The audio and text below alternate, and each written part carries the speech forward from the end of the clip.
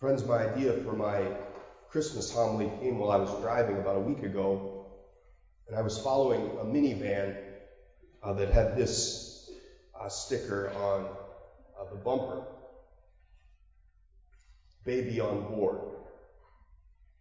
Surely you've probably seen this before on cars and minivans and so on, and I have too. But for some reason, I was stuck at a stoplight and I was thinking about this, and it just registered with me in a different way. That, in a really special way, we gathered this morning to celebrate and to declare for the whole world to hear that, there's a special traveler with us. In this vehicle of a crazy world that we live in, there is a special baby that's now on board. So I wanted to use this car decal as kind of the structure of the homily to talk about what has been called the three births of Christ. His divine eternal birth, his human birth in Bethlehem that we specifically celebrate today, and then his spiritual birth within us that is going on here and now. The first is his divine eternal birth. So as I was doing some reading on the origin of this sticker, I came across an interesting article from 2014. It was titled, it's kind of a downer for Christmas morning, but it was titled, "How American Parenting is Destroying the American Family." Very uplifting. But the article was making the case that some have made that we're coddling our kids too much, that we're worshiping them, we're fixating and obsessing, and in fact it's destroying often even the marriages that brought those kids into the world. And it uses this decal along with other things as symbolic of that general coddling. In fact, the article implies that we should drive just as cautiously if it said adults on board. But one line stuck out. It said, "We are treating our kids like gods." Now, I don't want to wade into the debate over such matters. I feel like no matter what side you would take in that debate, you would be in big trouble. But I was struck with the irony of that line, that we're treating our children like gods, because we come here today to celebrate this baby who we believe to be God. Right? This baby who we believe to have existed for all of eternity with the Father and the Holy Spirit.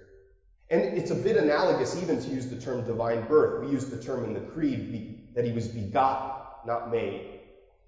Right? Because birth seems to suggest that the parents precede in time the children. Right? We don't mean that with Jesus, that he was eternally begotten. He's always existed. In fact, the readings today really speak to this divine begetting. Right? The second reading says that Jesus is the imprint of God's being. The gospel which we heard, and I know it's kind of a downer always on Christmas morning that we don't hear the Christmas story. We hear John's version of it, right? Which is one line, the Word became flesh in John's prologue, but we hear a lot about his divine begetting. In the beginning was the Word, and the Word was with God, and the Word was God. And then that Word became flesh. So it wants to stress that this baby that we worship was, in fact, shared in God's divine nature. And that makes all the difference for us. Because if this is just another creature that we celebrate today, this is just another really special guy, it's just a regular birthday. It's like our birthday on steroids. It's just, the reason it's so significant is because the Word that was with God became flesh. The Word that was God became flesh. It took someone coming from the outside of human nature that was untouched by the contagion of the virus of sin and death. It took someone from the outside to come in and redeem and have the power to redeem human nature from the inside.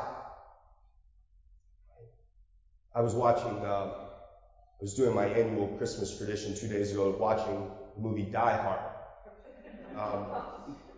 It's one of my favorite movies.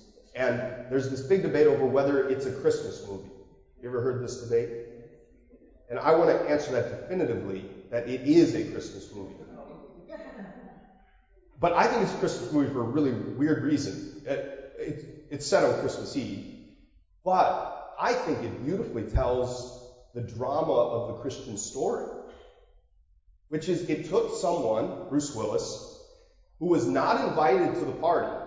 If you haven't seen the movie, I apologize. Just be really short.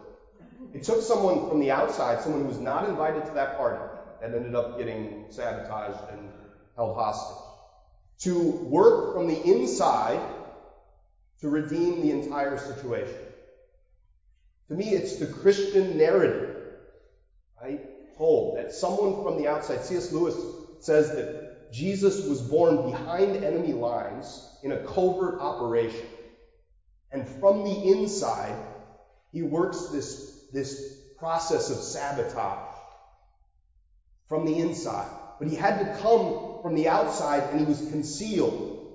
But it was precisely because of that he was able to redeem all of human nature. So the fact that Jesus was God makes this celebration so much different than just the ordinary birthdays that we would celebrate. The second is his human birth in Bethlehem that we celebrate today. When I was, again, reading on the origin of this sign goes back to 1984. And it was a gentleman named Michael Shermer who had no kids of his own, but was driving his 18-month-old nephew in the car. And he became aware all of a sudden of how he cared now about how other people drove. Right? As a single person, he just wasn't thinking much about the reckless nature of other people's driving. But all of a sudden, he had this special traveler in the car. And he felt this overwhelming sense that he had a much more vested interest in how other people were driving. And so he ended up initiating this idea, and this became a thing. Right around the time that I was born, in 1984. So I don't know if my mom used this sign or not. So we celebrate, and I guess what his goal was that when you see this sign, you drive with an extra sense of alertness to the special traveler that's in the car around you. And I want to encourage us to approach this Christmas with that kind of spirit, because to me it's really easy to pass over Christmas. It's not easy to pass over Christmas culturally because it's such a phenomenon. But it's easy to pass over Christmas spiritually. To just say, oh, this is another part of our faith. Yeah, we celebrate this baby. To not stop and appreciate with almost kind of a reverence and a wonder and a mystery and awe at what we're actually celebrating. Right? Think about the early characters of that first Christmas. Right? They have a real sense that something important is going on. Right? The shepherds, when they first hear the message from the angel, they're struck with fear. They're like, whoa, this is big news. When the Magi visit, right, they fall down on the ground prostrate in adoration of this little baby. They're like, whoa, something big is going on here. We're told throughout these scenes that Mary ponders these things and reflects on them in her heart. And she's not just passing through the mysteries. She's sort of like, holy cow, what is God doing in this? And I invite us into that same spirit, to not let this mystery pass without us stopping and thinking about the significance of what God has done in the person of Jesus in Bethlehem. To come as a baby in all humility and concealment, not as royalty, but as a child, concealing his divine nature, hiding it, as it were. The significance of this incredible gift that we receive, because it's a unique belief. I never tire of saying that for us Christians, this is no other religion believes something like this. Right? That God took on the fullness of human flesh. He became fully human to share in the human experience. This is a unique belief that deserves us kind of stepping back and saying, whoa, God, what are you doing here? And to appreciate that gift doesn't mean that everything surrounding Christmas will be perfect, right? I always like to give voice to the fact that the first Christmas was incredibly imperfect. It was really messy. Nothing went well for the Holy Family. Every detail seemed to fall apart. But yet this incredibly perfect gift happened in the midst of this incredibly imperfect set of circumstances. And so Christmas often is a very difficult time for many people. It's a time of loneliness. It's a time of stress. It's a time in which we deal with the dysfunction of our families. It's a time where we've possibly lost loved ones in the last year, and this is the first Christmas without them. It's a really messy time. But even in the midst of that imperfection, the gift that we celebrate of the Word becoming flesh is worth our consideration. Finally, the spiritual birth. As I said in the opening, Christmas is not meant to be kept nostalgically in the past, 2,000 years ago. It's happening all the time, in which God desires to bring about new birth within us through the power of His grace, through the power of His Spirit. Every time God pours His divine life into us, it's like a little Christmas. What was interesting is when you read about Michael Shermer, he said not only did that experience change how I perceived others as driving recklessly around me, it changed how I drove the car. Because I realized I had a special traveler in the car. And I was going to be more attentive and more cautious on the roads precisely because I had this special baby on board. And so to treasure and cherish the gift of the divine life that God gives us in the vehicle of our hearts, in the vehicle of our lives, to appreciate that, to cherish that, to take advantage of that, to take advantage of the opportunities. And in a special way, I want to highlight the gift of the Eucharist. I think God sees the Eucharist as the extension of Christmas in the present day. If you think about this beautiful image, which is that the same Word made flesh that dwelt in the womb of Mary, that same Word made flesh dwells within our bodies when we receive the Eucharist, under a different form, under His sacramental presence, but the same Jesus, the same Word made flesh that was a baby in Bethlehem 2,000 years ago dwells in us when we receive the Holy Eucharist. And there's these beautiful, juicy details about the Christmas story that, they have to be providential, not coincidental, right? Jesus is born in a manger, right, which means to eat, right? It's the food trough for animals. He's born in this trough of eating, of food. Right? He's born in Bethlehem. In Hebrew, it means the house of bread. The house of bread. And so I think to God, he's signaling to us, the Eucharist is going to be the extension of the incarnation after I'm gone. To receive Him in bread.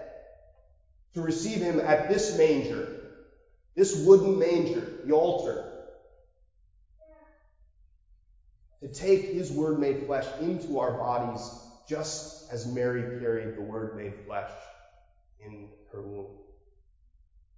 And so the same way that this sign made Michael Shermer think about the way in which he drove his car with this special traveler, we should be thinking about the way we drive the car of our lives with this special gift and treasure of God's grace and the gift of the Eucharist within us.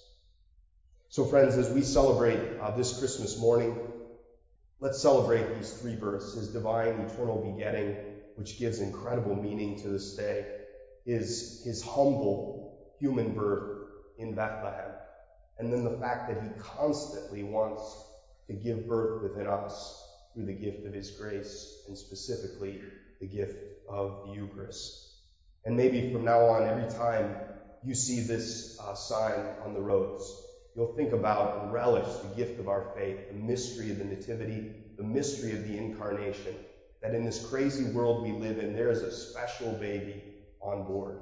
There's a special traveler with us in this crazy life. And especially as we receive the Eucharist, just in a few minutes, and then every time we receive it, we're overwhelmed with this incredible sense that within our own body, there is a special baby on board.